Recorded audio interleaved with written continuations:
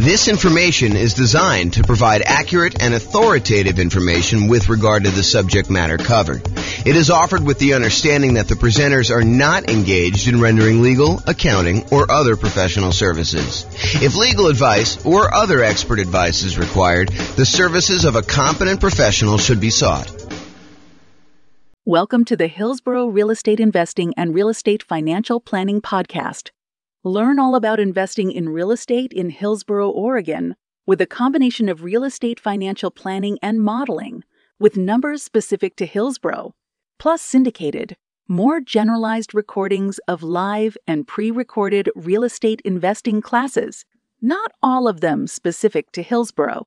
Be sure to stay tuned after the podcast for a message from our sponsors. Okay, I'm back. And now we're going to go over your financial independence. Specifically, what does it mean for you to be financially independent? And we want to look at this more than just sort of like generic concepts. We really want to dig into this a little bit. And then specifically what we'll do once you kind of get a gauge of what it means for you to be financially independent is, does buying this property, because remember, this is coaching for you to be able to buy a property in the next 90 days that moves you toward being more financially independent, toward your goal of financial independence while prices are high, interest rates are high, and rents are lagging. So does buying this property move you closer to financial independence? We need to look at what financial independence is mathematically for you. So let's define it so that we can answer this question. So this is financial independence. And I like to think of financial independence as having 5 parts.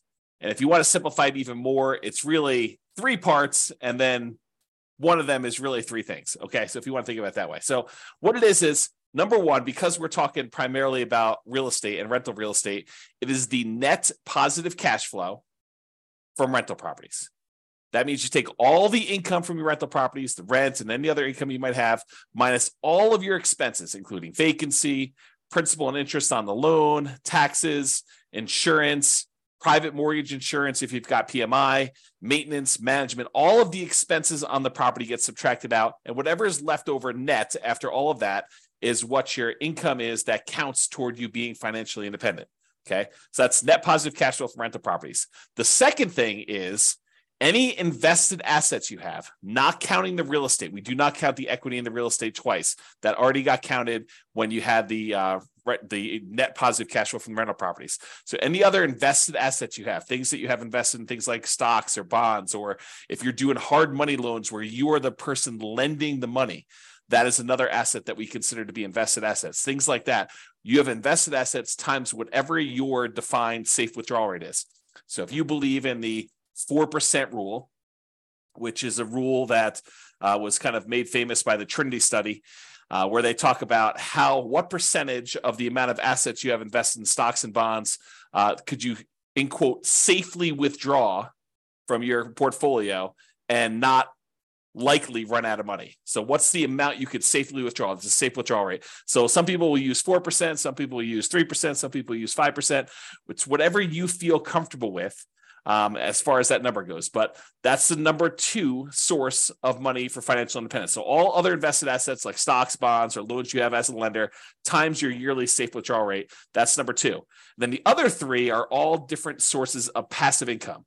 And they are, number 1, Social Security. So any Social Security that you're receiving.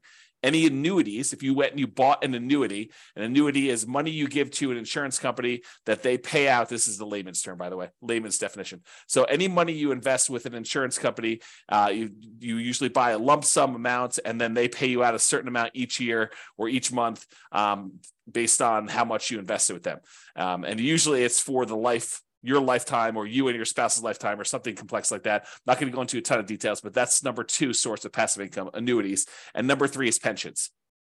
So all 5 again, net positive cash flow from rental properties, any invested assets you have times your safe withdrawal rate, and then the 3 sources of passive income, Social Security, annuities, or pensions. The sum of all of those must exceed your expenses in order for you to be financially independent. So if you think about it, you say to yourself, okay, I'm living on $2,000 a month, $5,000 a month, $10,000 a month, $100,000 a month, whatever your expenses are for you to kind of support yourself in whatever lifestyle you've defined for yourself when you are financially independent, when you no longer have to work. If all of the sources of income, net positive cash flow, invested assets times safe withdrawal rate, all three sources of passive income, when that exceeds the amount of money you need to live on, then you are considered financially independent. Okay, so now that we know that, what we have to think about is, what does that look like for us when we are retired, when we are financially independent, we stop working?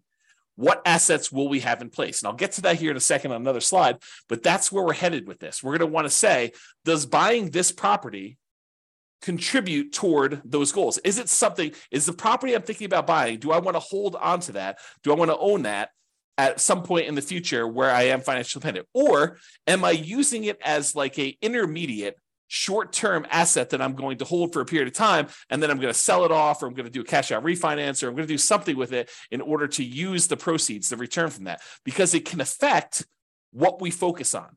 If you're going to hold it long term and have it be providing net positive cash flow from your rental properties as your source of income, then having maximized your cash flow in that property is probably pretty important. But if you're really saying, look, I'm only going to hold this thing for 1, 2, 3, 4 years, 5 years until I actually sell it, then I'm going to take the proceeds and pay off other rental properties. I'm going to take the proceeds and I'm going to go buy annuities. I'm going to take the proceeds and I'm going to invest in stocks or bonds or whatever I'm going to do. If I'm going to do that, then maybe cash flow is not the most important thing you should be focusing on. And maybe buying a property at a discount, getting a big chunk of equity, and then focusing on properties that are likely to go up in value, some type of either forced appreciation or organic or natural appreciation, the tendency for property values to kind of increase over time, those can become much more important drivers of your overall return if you plan on selling it. So really the thinking is, we're talking about buying a property in the next 90 days that moves you toward financial independence. That may be cash flow. And I think for a lot of folks it is, but not everybody. And so we'll talk about that in a little bit more detail. A couple of clarifications on this financial independence concept, though, before we move on. I think I mentioned this a second ago, but equity in your properties or any equity you have in businesses is already accounted for in cash flow. So you can't double dip. You can't say, I've got $1 million in stocks and I've got $1 million in equity in my properties and I'm getting $5,000 a month in positive cash flow. No. You can't use the equity in the properties. You're already counting that as the cash flow on the properties. So in other words, another way of thinking about this is the cash flow you're getting on your properties is the return on equity. If you think about it that way, it's the return you're getting on the equity you have in your properties. Now, the $1 million you have in stocks or bonds or some other type of investment, not the equity in your properties, that counts times your safe withdrawal rate. You can use that to kind of sum those up. You can't count the equity in properties or businesses, in my opinion, twice for your safe withdrawal rate, okay? Any payments on loans you've made, so if you're the lender, if you're being a hard money lender and people are coming to you and they're borrowing money from you and you're loaning them money so they can go buy fix and flips and you're getting 6, 7, 8, 9, 10, 12, 15% return, whatever it is, 18% return on your money, then that is not, you can't count the 12% you're getting on that. You don't do it that way. You count the loans as part of your overall invested portfolio, and you use that safe withdrawal rate on that money. So even if you're earning 10, 12, 15%, whatever it is on making these hard money loans, you're still using the 3, 4, 5% safe withdrawal rate number in order to determine how that counts towards you being financially independent. Then the last kind of comment I have in here for clarification is dividends are also part of your invested assets. So like you can count those separately or in addition. That already counts as part of your overall return you're earning on that money in stock market or bonds, or, if you're not getting really dividends on bonds, you're probably getting interest payments, but you get the idea. Okay. So those are some clarifications on that. Okay. So now that we've kind of talked about what the definition of financial independence is, I'm going to step back and we're going to talk about two different kind of parallel paths. One is what I call phases of financial independence. It kind of tells you what phase you're in on your journey to becoming fully financially independent. And then I have stages. And the stages I borrowed from, I think it's, what is the name of the website? I have it linked up here. I'll tell you what it is in a second. The phases of financial independence, though, is sort of like my concept. The other ones are ones we got from the internet, and I'll show you where those are. I think it's Wallet Burst, if I'm not mistaken. So, okay, so phases of financial independence. financial independence phase one. This is when you're working toward having the absolute minimum you need to consider yourself financially independent. If you say to yourself, okay, if everything got really, really ugly and I had to quit my job because I just couldn't stand it anymore, or I lost my job, how much would I need in order to live at the bare minimum level? This is sort of like, you're not doing all the vacations you want to do. This is sort of like, just barely getting by with how much you need for food and clothing and insurance and taxes and all the other stuff you need, but just the bare minimum to kind of scrape by. That's minimal financial independence, what I might call the minimum target monthly income in retirement. That's sort of the way I think about it. It's like, how much at a minimum would you need monthly in order to live your kind of just scrape by? What some people might call like lean financial independence, retire early. So phase one is when you're working toward having enough money where you would be financially independent with a minimum amount. So you're not there yet in phase one. You're working toward that. Phase two is you've achieved enough to have the minimum. So you've successfully achieved the minimum target monthly income in retirement, enough assets between rent on, the net positive cash flow on all your rental properties and any invested assets have safe withdrawal rate or any of the passive income sources, Social Security, pensions, or annuities. The sum of all of those meets your minimum threshold. That's the point where you get to where you're like, okay, I could take a sigh of relief. And if something really bad happened, I have enough to kind of scrape by.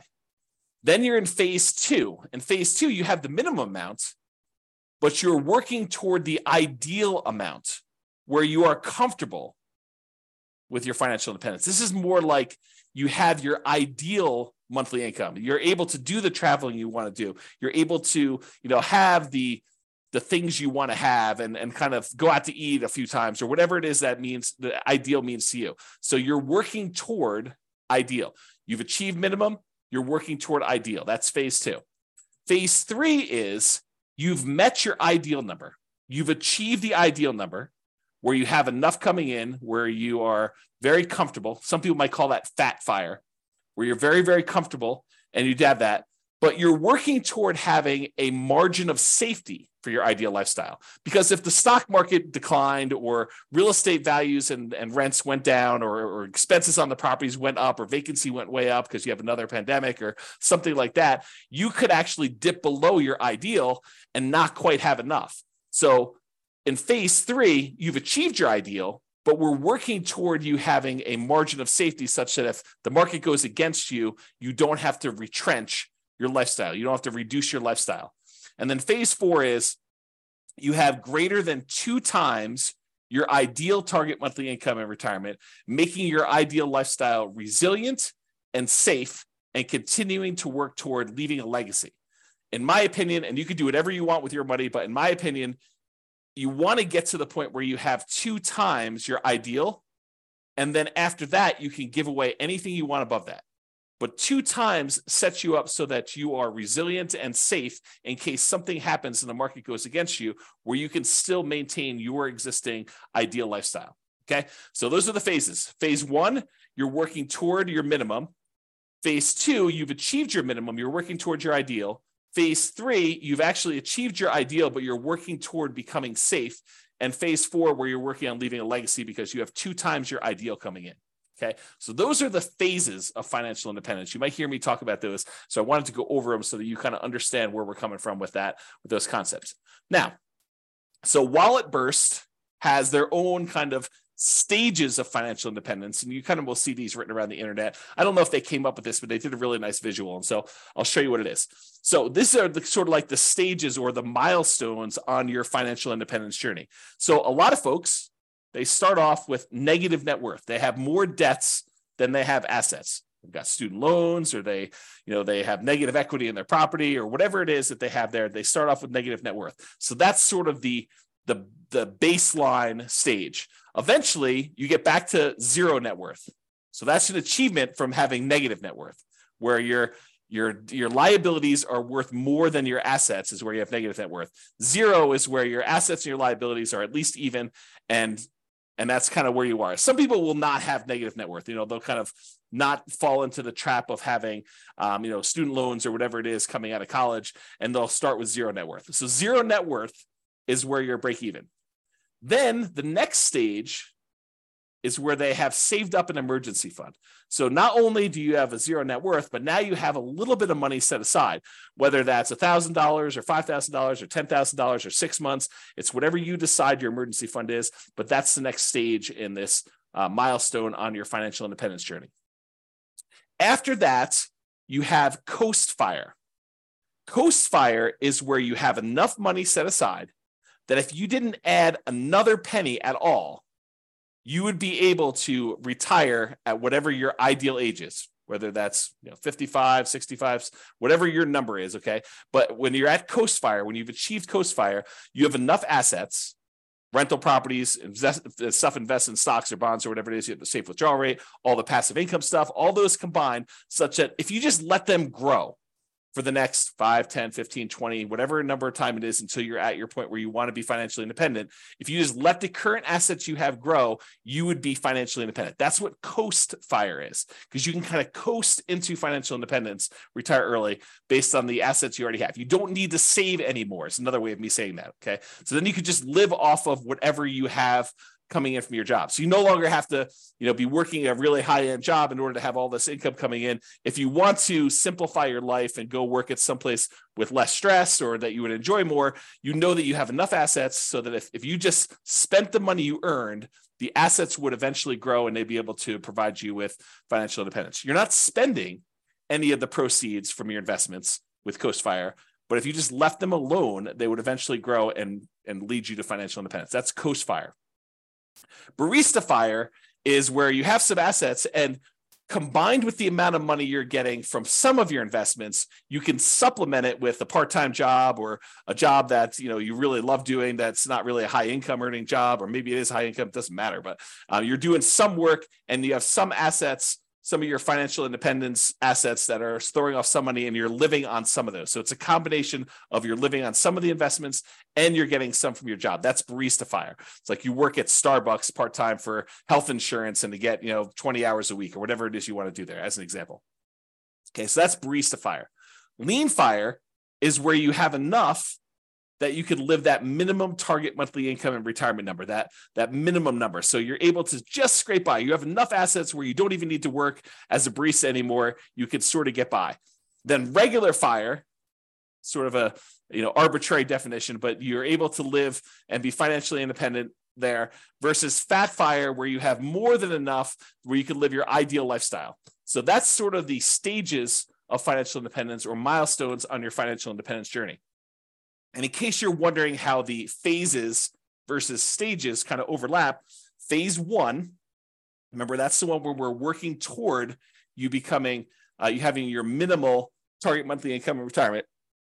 That really consists of having a negative net worth, having zero net worth, having an emergency fund, having Coast Fire, and being Barista Fire. So all of those consist of phase 1 for me.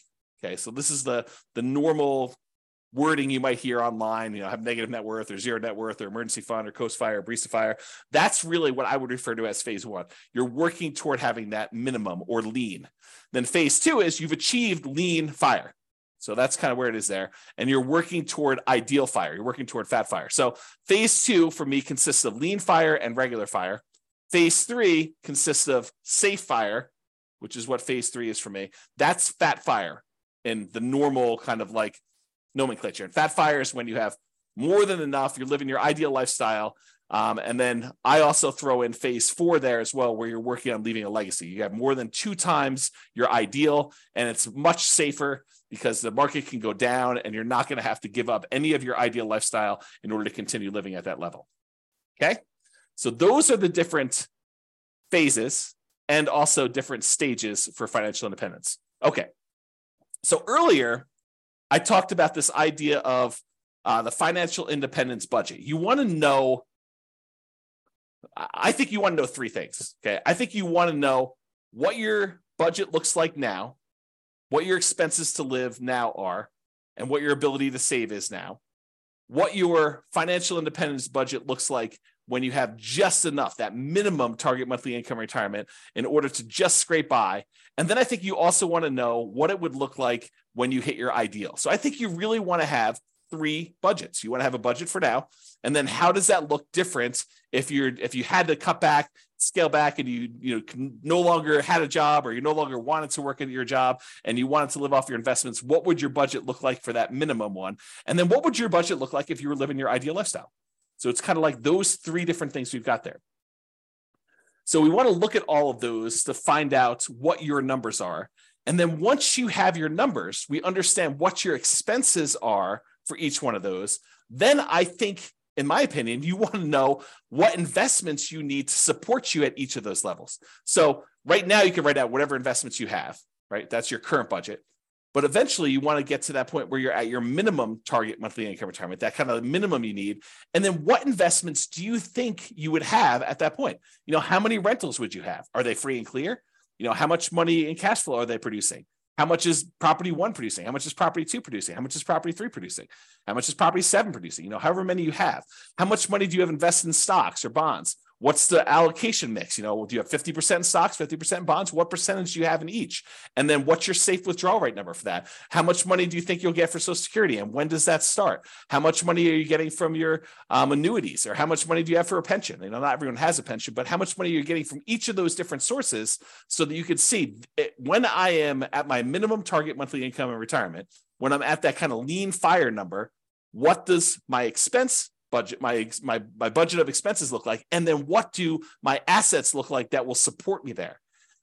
Then once you have that, and you do the same thing for ideal, right? You go look at whatever your ideal one is, you say, what assets would I have for each one of those? But once you get to that point, okay, I think when I get to my minimum target monthly income, I'm going to have 3 free and clear properties and $500,000 in stocks and bonds in whatever split I've got, 80-20 with 80% being in stocks, or whatever it makes sense for you times your safe withdrawal rate. I'm going to have a little bit coming in from Social Security, but that's not going to start until I'm age, whatever it is, 65. And then I don't have any annuities and I don't have any pension. It's probably pretty common sort of setup. You've got some real estate, you got some money invested in stocks and bonds, and then you've got, nothing in, maybe a little in Social Security from your job, but probably not a pension, probably not any annuities, or maybe a different. So you go look at whatever you would need for that. And then you say, okay, where am I short? Right now I've got 2 rental properties, or I've got 6, but their cash flow is really poor. It's $100 or $200 a month when I really need to have $3,000 a month produced by these things. So I need to get to the point where I've got 6 now, but I need 3 and free and clear. And so the plan will be, which ones are you keeping, or are you going to sell all 6 and buy 3 new ones? You need to know, which ones are the ones that I'm going to pay off, and which ones am I using as sort of like rocket boosters to get me to the point where I could take the money, the proceeds from the ones that I've gained some equity in because the property value has gone up and I paid down the loan. I'm going to take that, pay all the expenses on selling it, take that money and pay off the ones that I have there in order to get to the point where it's my minimum target monthly income or my ideal. So really what you're looking to do is you're looking to determine what's your budget now, what's your budget when you're at that minimum target monthly income or lean fire, what's that budget when you're at your ideal target monthly income in retirement or fat fire, and what are the assets, what's the financial independence assets distribution, the allocation you have for each of those levels. What is it right now? What will it be when you're at that minimum? And what will it be when you're at that ideal? And you want to plan for that. Then the question to ask is, does the property I'm looking to buy right now move me toward that goal? If you're at, you're working toward your minimum, does it get me closer to that minimum target monthly income retirement? Is the property I'm buying one that I'm going to use as a rocket booster to pay off other properties because I'm not going to keep this to be free and clear? Or is this one of the ones that I want to ultimately pay off and keep long-term? It's kind of, what are you thinking with that property? What is it going to be for you? So that's what you want to be thinking about. And you want to do the same for ideal. Okay. And to help you, I've got a ultimate financial independence retire early budget. And it really is 3 budgets in one. It's got your current list of all your expenses, your minimum, that's your minimum target monthly income, your ideal, And then at the end, it will allow you to put in kind of your current annuity, Social Security, pensions, and net rental property cash flow. And it will tell you how much you need in stocks and bonds at whatever safe withdrawal rate you put in order to make up the difference. In some cases, it's zero because you're already there, right? And then it will do the same for your current, your minimum, and your ideal. And I probably will do a whole separate video walking you through how to use this budget. But your homework is to do the budget because you want to know, where am I now? What's my minimum? What's my ideal? And then does buying this new property move me toward that goal? Because one of the worst things we could do, maybe it's not the worst thing we do, but it's up there. One of the worst things we could do is we could buy a property that doesn't actually move us toward our goal. Maybe it's a property that cash flows, but maybe we don't need cash flow right now. Maybe what we really need to do is be paying off this other property. And maybe we shouldn't be focusing just in on cash flow if we can get an overall return higher if we look at all of the other aspects and not just focus on cash flow. Just as an example, imagine you're in a market where you have really good cash flow. Let's call it $200 a month on a reasonable down payment. But you could go invest in a different property where, and that market where you have $200 a month in cash flow does not appreciate. It's a market that historically has seen very low or no appreciation. You only are getting cash flow on that property and some maybe debt pay down and some depreciation, but you're not really getting appreciation at all. The tendency of property values to go up. Okay. So you're not really seeing that. Or you can go to another market where maybe that has break-even cash flow or $50 a month positive cash flow, something that's much smaller, but the overall return is much greater because you're seeing appreciation. Maybe you're able to even buy it at a discount and capture $10,000, $20,000, $30,000 or whatever it is that you're able to buy it at a big discount. And that could make up for a lot of positive cash flow, especially if you have a really short time horizon. Okay. So I'm just having you start to think about this as we go. And if you need coaching and help on this, that's what we're here for. That's why it's a coaching program and not just a class, a course, right? So if you need help with that, that's what we're going to be discussing in the things if you need help with it. So the idea though is to look at your property and decide, does this move me toward financial independence, my specific financial independence, your definition, or does it not? And so that's what we're thinking about. And we'll have to do another class and go over this budget and stuff. Okay. So this is a visual from Financial Independence Retire Early Belgium. And I like it. So I'm just going to share it with you because it's a pretty good visual of what's going on here. So they really have you showing you like what's going on today and over time what's happening here. And they have the steps numbered 1 through, I guess, 6 here. And I'll just walk you through. So right now it shows you how much income you have coming in from your work. That's this blue bar. And your income exceeds your expenses. So your expenses are this kind of like yellow bar here. And what they want you to do in step 1 is reduce your expenses. And they want you to reduce your expenses so that you can increase your savings rate. Okay. So step 1 is reduce your expenses to increase this difference between how much you're bringing in and what your expenses are on it. And if you do that, then your expenses go down here and the amount you can save actually increases. Step number 2 is they want you to save for emergencies. So they want you to put some money aside to save for emergencies here. So they go ahead and they say save for emergencies here. And then number 3 is they want you to focus on increasing your income. So step 1, reduce expenses. Step 2, save for some emergencies. Step 3, they want you to increase your income so that the amount you're saving jumps up again. Then you take the amount of money that you've got from increasing your income and reducing your expenses, the larger amount that you're able to set aside, and you invest that efficiently. That's step 4. Okay, so they're telling you invest that. Step 5 is once you reach 25 times your annual expenses, then you are financially independent. And that's based on safe withdrawal rate. That's a 4% safe withdrawal rate because 4% is really 25 times your expenses. So, if your expenses are, $20,000 a year, then you only need to save, my math is right, what is that, 800,000? If you have $1 million, that's $40,000 a year. Okay. So, once you kind of reach your expenses there, 40,000 times 25, that's going to be $1 million. Okay, so that's kind of what you need to do in order to hit that number. If you're financially independent, once you reach that, then you can live from your investment returns. There's no need to work anymore because their portfolio income now exceeds or matches the amount of expenses you have there.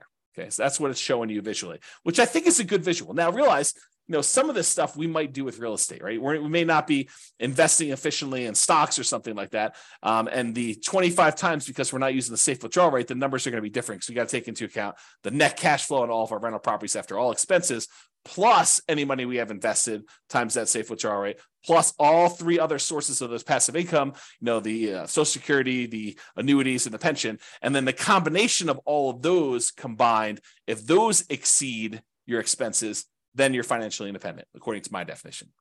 Okay? All right. So we've talked about this idea, but I'll go over this slide just to make sure I didn't miss anything. So does buying this property, the one you're considering buying as part of the coaching program, move you closer to financial independence? Remember, what is financial independence mathematically for you? It's how much are you going to have in passive income, Social Security, pensions, annuities. You want to know that number. How much you're going to have in cash flow from your rental properties. You want to know how many properties you have. Are they free and clear? What approximately are the cash flows going to be at that point? You want to do your deal analysis and look out 2, 3, 4 years and see where you think you're going to be at that minimum number. Add them all up, make sure, double check it, or you could use the Real Estate Financial Planner software to do that modeling. So you add up the passive income, Social Security, pensions, annuities, the cash flow from rental properties, and any of those invested assets times your safe withdrawal rate. You sum all of those up and you find out exactly what the distribution of your assets are when you are financially independent to find out if buying this property moves you closer to fulfilling that particular vision of your future. You need to have the vision of your future. Then you need to actually make it real by doing things today that will be there for you. Okay. Sometimes that means buying a property that has great cash flow so that you can keep it long-term. Sometimes that means buying a property that has really good overall return so that you can hold on to it for a year or 2 or 3 or 4 or 5, then sell it and do pay off properties or invest in other assets or buy annuities or, sell off all your portfolio and reinvest it into one big, multifamily property or whatever your goal is to kind of be at for that. Okay. So know your outcome and your target. So you know if taking the action in front of you moves you closer or farther away from the target. But if you don't have the target, if you aren't clear on what it looks like for you, what your expenses will be when you're at your minimum or you're at your ideal, and what your asset allocation, how many properties you have and what they're paid off or not, and other invested assets, all that other stuff, then you won't know if this is moving you toward your goal or not. And then the question to ask yourself, will buying this property move you closer or farther away? And I got a typo.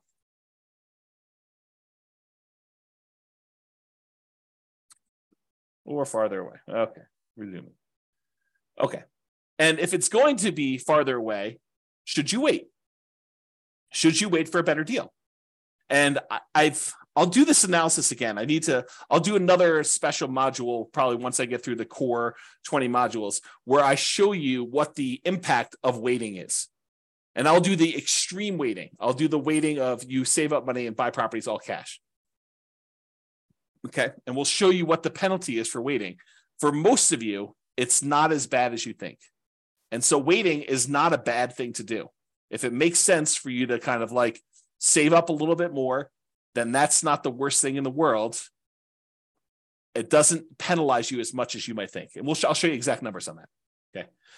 And rarely in life is something a straight line. Usually there's zigging and zagging. You may be acquiring more properties than you need with the expectation of, higher than stock market rates of return when you're investing in these properties because you're actively managing them.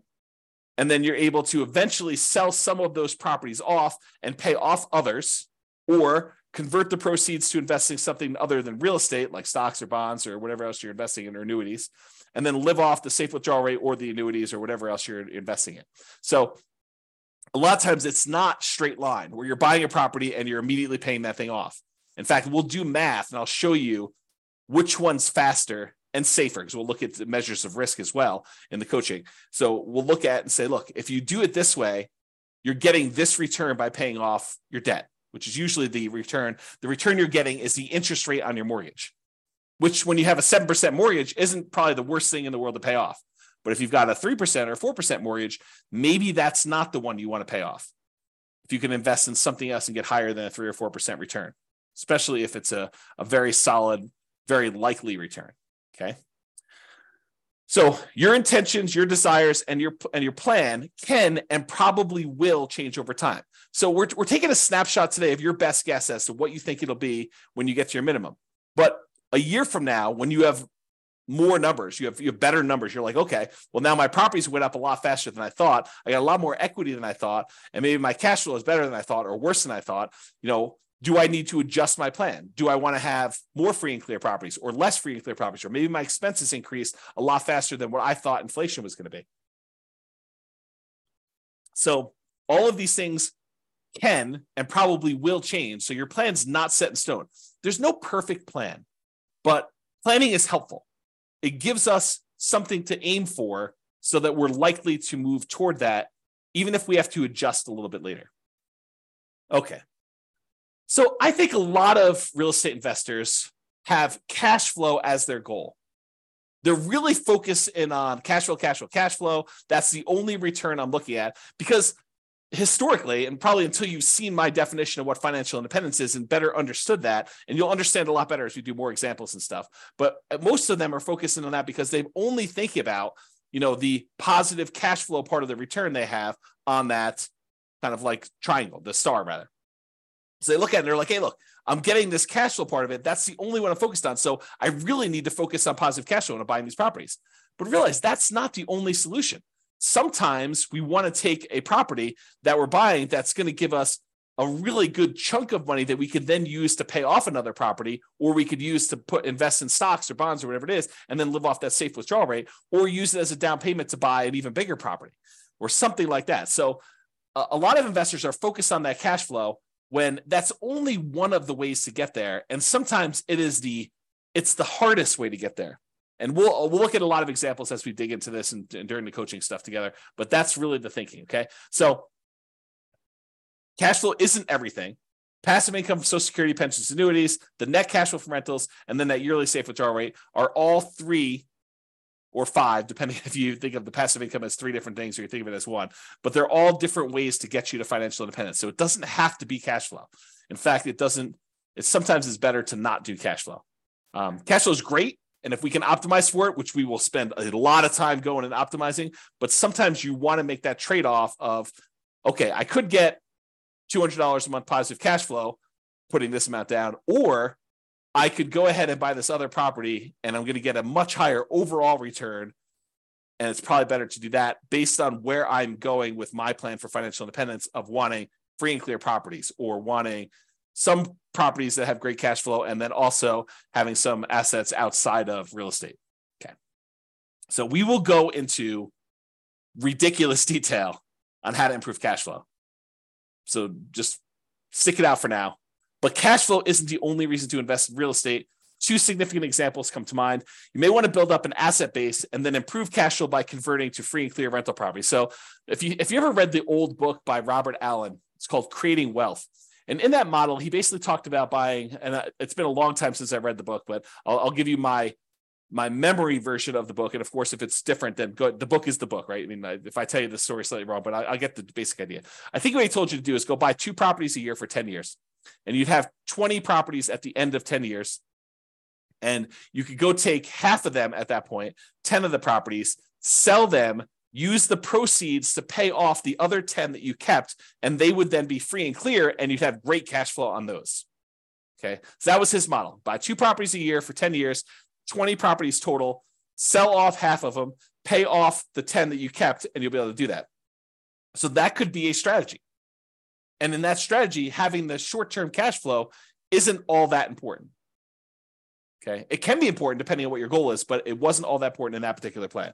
Okay, so you could then buy a bunch of properties and then naturally pay off properties with cash flow. Any extra cash flow you're getting, you're really using to pay down the debt on them to get them free and clear as fast as you can. Or you take the extra cash flow you've got on the properties and you invest it in something else, stocks or bonds or whatever, let that grow at 6, 7, 8, 9, 10%, whatever you're able to get in the stock market, that you feel comfortable with. And then you could take the proceeds from that and use that to pay off, 3 or 4 or 5% mortgages that you have saved up. And if you're getting a higher return on keeping the money invested in the stock market, then it's actually faster to keep the money invested in the stock market until you have enough to completely pay off the mortgage than to take the money, pay off the mortgage at 3 or 4 or 5, 6%, when you could be earning 6, 7, 8, 9, 10%, whatever it is that you're able to earn on the other investments that are not real estate. Okay. So some thoughts there. Or you may want to grow your assets with real estate, then convert those assets to annuities or yearly safe withdrawal rate on invested assets. We talked about that idea. You want to go and say, okay, I'm going to buy 10 properties over the next 10 years. So I'm going to move into each one, live there for a year as a nomad, and then put low down, 5% down, buy a property, convert that to a rental, and repeat that process until I have 10 rentals that I put 5% down on each. And then at the end of that, I'm going to take all of them and I'm going to sell them off, take the big chunk of money that I have accumulated from the property values going up and the loans being paid down and whatever little cash flow I had, if any, by doing that strategy, and take that big lump sum of money, invest it in the stock market and bonds, and live off that as a safe withdrawal rate, or take that big chunk of money and buy yourself annuities so that you have an insurance product that you have longevity with, and you're not going to run out of money by having your money invested as annuity, because that's for your life, the duration of your lifetime. Okay. All right. So let's now talk about why building up your assets and why the first $100,000 is the hardest to acquire. And then we're going to return to real estate for building up your asset base. So I'm going to kind of diverge for a second, talk about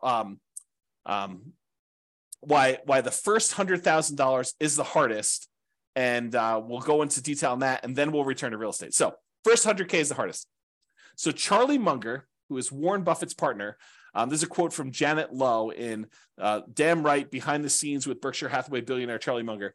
So here's the quote. Charlie Munger has said that accumulating the first $100,000 from a standing start with no seed money is the most difficult part of building wealth. So this is me commenting now. So he's basically telling you that first $100,000 that you take the time to acquire is the absolute most difficult part of building wealth. You got to do the first one.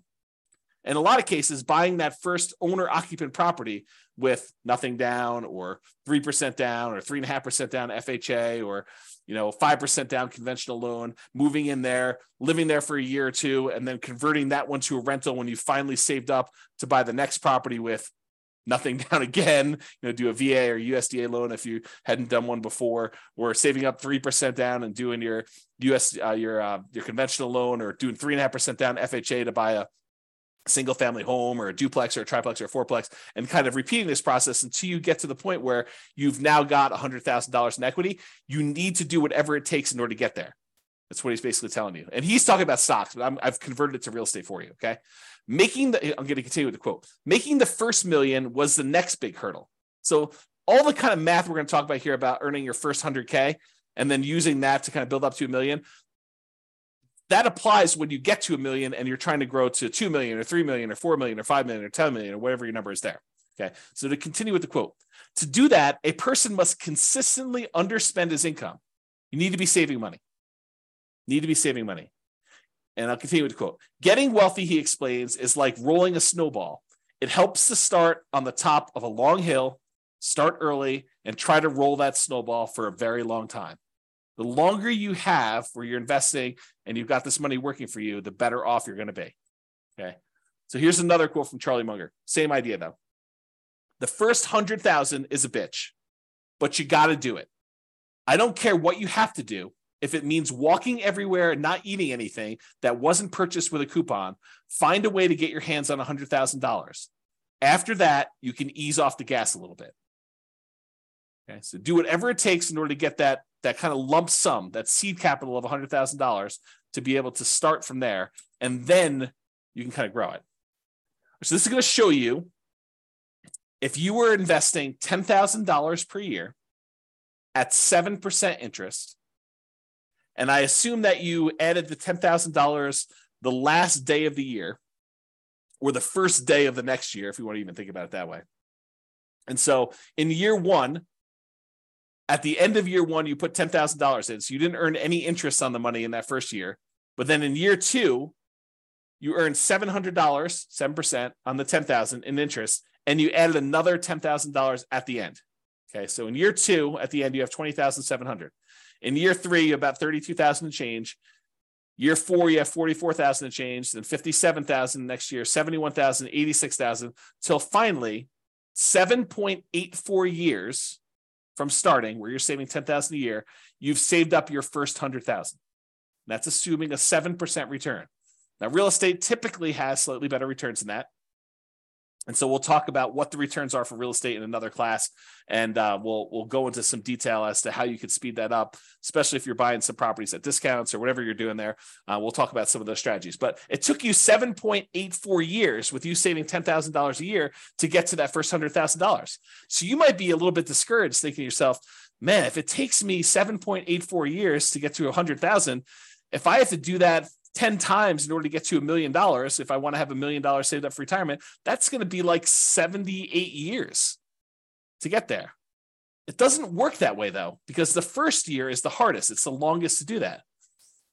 Saving the same $10,000 that you were saving in the first year, it only takes you 5.1 years to earn that next 100,000. So to go from $100,000 at the end of 7.84 years, it only takes you 5.1 more years in order to get to the point where you have 200,000. That's 35% faster than the first one. So this speeds up. Then, in order to do the third 100,000, to get the 300,000 total, it only takes you 3.78 years for that third one.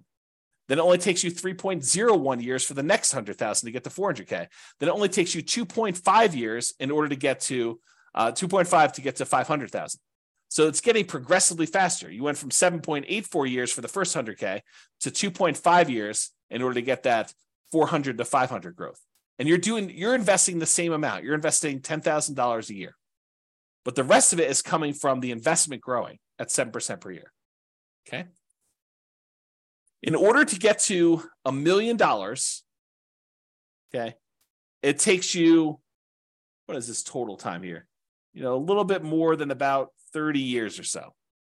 But what's interesting is it took you 7.84 years in order to earn that first $100,000, but it only took you 6.37 years, or a year and a half less approximately, to earn the last 400,000. So in the time it took you to earn the first 100,000, in less time it took you to earn the last 400,000 on your way to $1 million. That should blow your mind, right? You're thinking to yourself, it took 7.84 years in order to earn that first 100K, but it only took me 6 years and change to earn 400,000 toward the end because of compounding. Okay. So another way to think about this, it took you 25% of the entire time to get to $1 million to earn the first $100,000. It took you about 75% of the time, 74.5, in order to earn the rest of the 900,000. Or the second 100,000 took you 16.6% of the time. It took you a little bit less than 60% of the time to earn $800,000, which is crazy. And that's why you need to do everything you can in order to get that first 100K. Which for a lot of folks, that's going to be buying an owner-occupant property with a low down payment, like 3% down conventional or 0% down VA or USDA if you're a veteran, or if you're willing to live in a rural area outside of your town and commute in, put in whatever it takes in order to do that. If it means commuting to work for a year in order to be able to buy a USDA property with nothing down, and then you're eventually able to rent that property out and move to another property, that would be worthwhile. Okay. Or, put 5% down conventional property. If you've got that, or 3.5% down and buy a duplex or triplex or a fourplex, or buy a single family home with 3.5% down, you could do that with the 3.5% down loan program. We're going to get into financing here in next class. Or you just go ahead and buy, traditional 20% down payments if you've got those, 15% down payment if you're willing to do PMI, 25% down if you want to improve your interest rate, which we'll talk about all these strategies when we get the financing. Okay. All right. So that was all using 7% return on your money. But leveraged real estate's probably not 7% per year. Now, it could be less, but it's usually higher than 7% when you account for all of the different areas of return, which we're going to talk about in the return quadrants module. You have appreciation, the tendency for property values to go up over time. You've got that cash flow number, which is your net of all your expenses on your property, any income you've got coming in, including rent, minus vacancy, taxes, insurance, maintenance, management, all that stuff. And in some cases, that will be negative. But the overall return might still be positive because appreciation and the other returns are still big enough that they overcome the negative cash flow. You have debt pay down is another area of return. So the amount of money you're earning by paying down how much you owe on the loan each month, if you've got an amortizing loan. which we're going to go over all this detail in the modules, but it's kind of a preview. And then depreciation, the tax benefits of owning the rental property. When you take into account all those returns, plus the return from reserves, which we didn't really talk about here, then you'll be able to see that that's probably greater than 7% overall, especially if you're leveraged. Okay. And especially if you acquire an owner-occupant property, one you're going to move into with little or nothing down. You put very little down, the returns get crazy because the return is a small number. The return is large on the small amount that you put down, with 0% down or 3% down or 3.5% down. The returns just get out of whack, crazy good. And maybe even convert it to a rental after living in it for a year using the nomad strategy, which is nomad strategy is that buying a property as an owner occupant, living there for at least a year. It's a requirement of the lender that you live there for a year. And then after the year, you can convert it to a rental and you have very little money left in the deal. So if you imagine for a second that you had saved up 20% down to buy a rental property, you technically could buy probably 4 properties with that if you put 5% down on each over 4 years. So instead of buying one property with 20% down, you could buy 4 5% down properties, move in, live there for a year. At the end of the year, move out, convert that one to a rental, buy another one 5% down, live there for a year, convert, then move out after a year, convert that one to a rental. Now you got 2 rentals, move into the third one, 5% down, and repeat the process until you get as many rentals as you want, continuing to put that 5% down. Okay. That's really the nomad strategy, which we talk about when we talk about strategies, which I believe is the next module. Okay. Property life cycle. And this relates back to what you're going to do with the property, right? So let's talk about this. So for the property you're considering buying, right? This is a coaching program about you buying a property in the next 90 days. The prices are high, interest rates are high, and rents are light. So what are you planning? What's your proposed property life cycle for the property? You're going to buy it, then do what? That's the question, right? You're going to buy it, then do what? Well, here are a couple options. It may not be all inclusive, but these are some of the big, pretty more common options you have. You could buy it, then you could sell it immediately. For example, let's say you want to flip a property to fund reinvestment or to pay off other properties. So you're like, look, I don't have a lot to put down, but I do got some money and I can go find a property that I could buy at a discount, put a little bit of sweat equity into it, fix it up, resell it, walk away with the down payment I had back, plus some profit on that, $10,000, $20,000, $30,000, whatever your number is in your marketplace that you're able to do for these flips. Then you take that money and you go and you reinvest it into something that you ultimately want to do. So you could buy this property with the intention of flipping it to then reinvest. Or maybe you're doing flips in order to pay off properties that you already own to get you to financial independence. You go look at your numbers, your budget, you say, look, I need 3 free and clear properties in order to be financially independent. And that's what I would like it to look like. I want free and clear properties with great cash flow. So now you're like, okay, well, if I'm going to go buy another property, maybe I buy a property that I'm going to make $10,000, $20,000, $30,000, $40,000, $50,000 by flipping it and use that money to pay off the properties you already own. Okay. So that could be what you do. Or maybe what you do is you flip properties, you keep the money that you made in profit to use on your next flip. So you have to borrow less money if you really want to, in order to do the flips, use some of your own money to be your source of funding for the flips. And then you kind of take the profits out again. And then eventually you have enough where you could pay off the entire mortgage in full. And then you do that in order to be financially independent. So you could look at it that way. So what's the proposed life cycle of the property you're buying now? Are you going to buy it, then sell it immediately? That's one option. Are you going to buy it now, then you're going to sell it within 5 years? And you're going to maybe do the same thing. You're going to fund either reinvestment by use as down payments for additional purchases, or maybe stocks or bonds, or whatever you're going to do, or pay off other properties with it.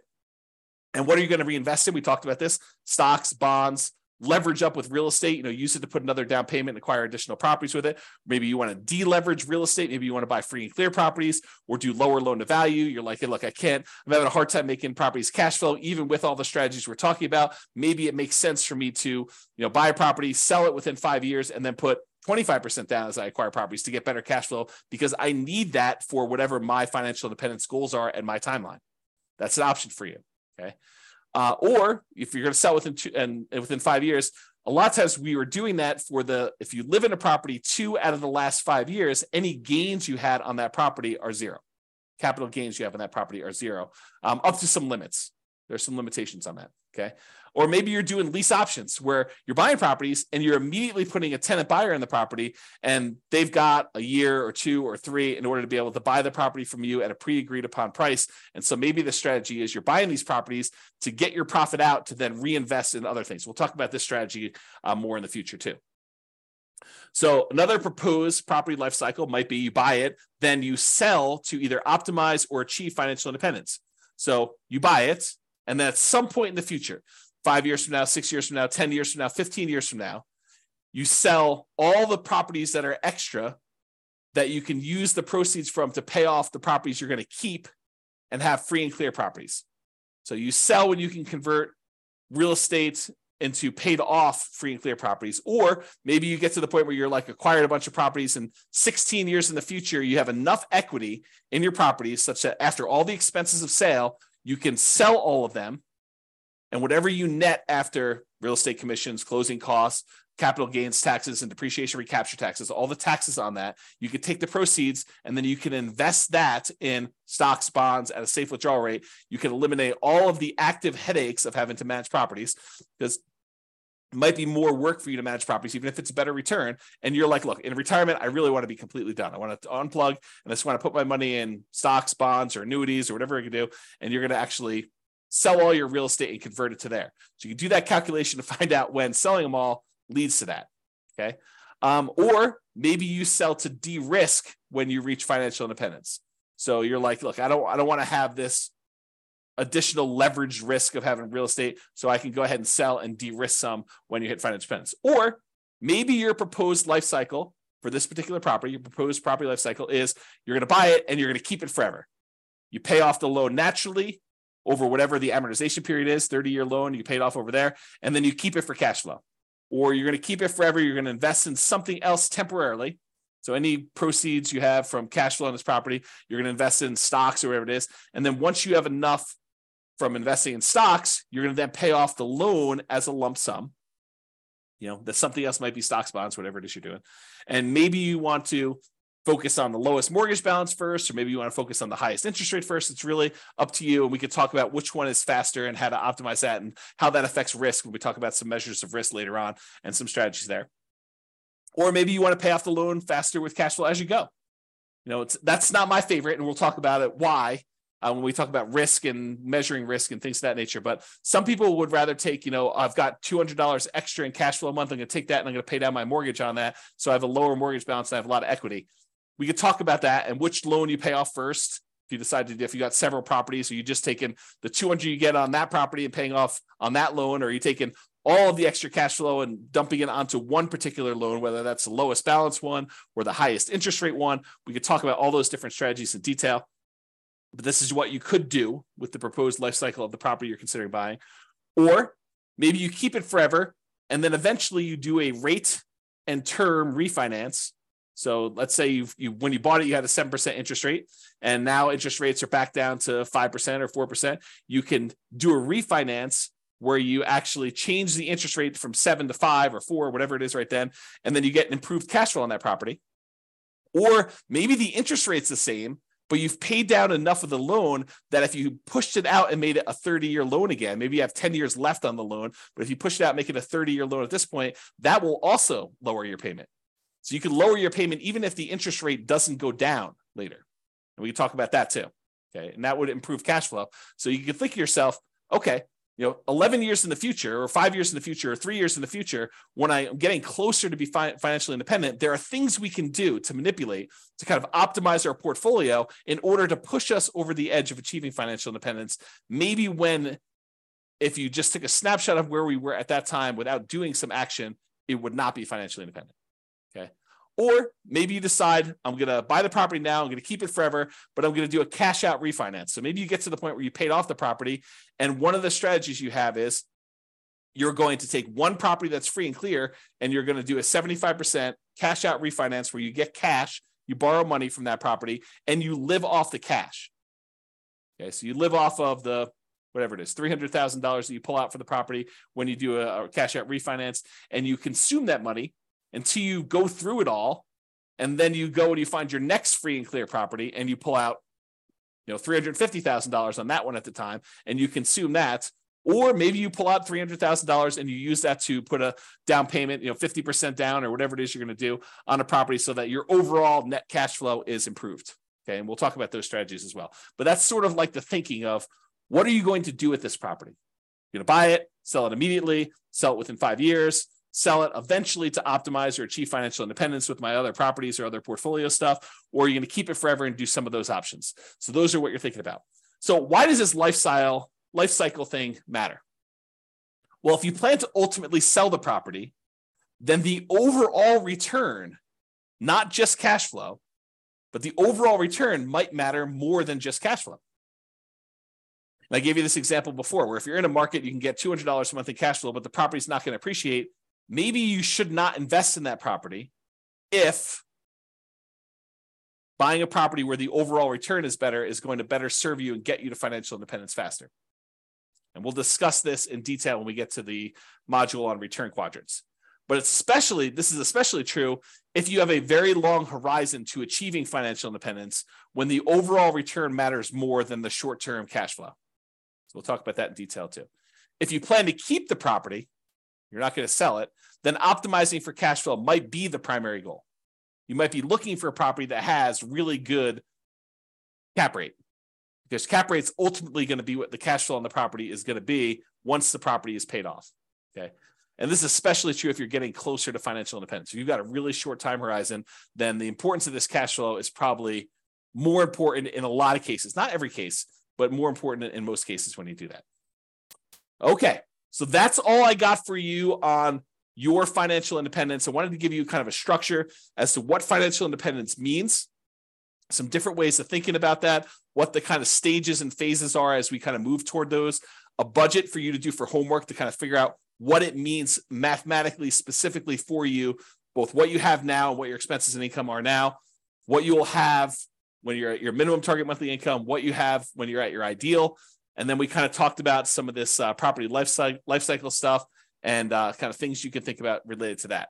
And we talked about why 100K is really hard to do, but it's really important for you to do it to get that asset base growing so that you can then do things with your assets and manipulate them over time and kind of optimize your portfolio.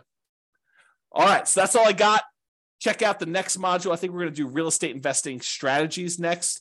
And we'll go over a whole bunch of different strategies and talk about like what you're planning to do. And then we'll tie it back to, does it move you toward being closer to your goal of financial independence? And as we go through this, we'll start optimizing for cash flow. Bye-bye for now. With home prices up, mortgage interest rates up, and rents up, but not quite enough to counteract the higher prices and interest rates, cash flow on rental properties in Hillsborough is harder than ever. Book a call with the Real Estate Financial Planner to apply our proprietary 88 strategies to improve cash flow on your rentals. See the show notes for a link to schedule your call and improve your cash flow today. If you're a real estate agent, lender, or professional in Hillsborough that wants to help our real estate investor listeners, consider reaching out to learn about collaboration opportunities with this podcast. We'd love to add more value to our listeners by having you assist our investors buy, sell, and finance their real estate investments. See the show notes to schedule a call to discuss collaboration opportunities.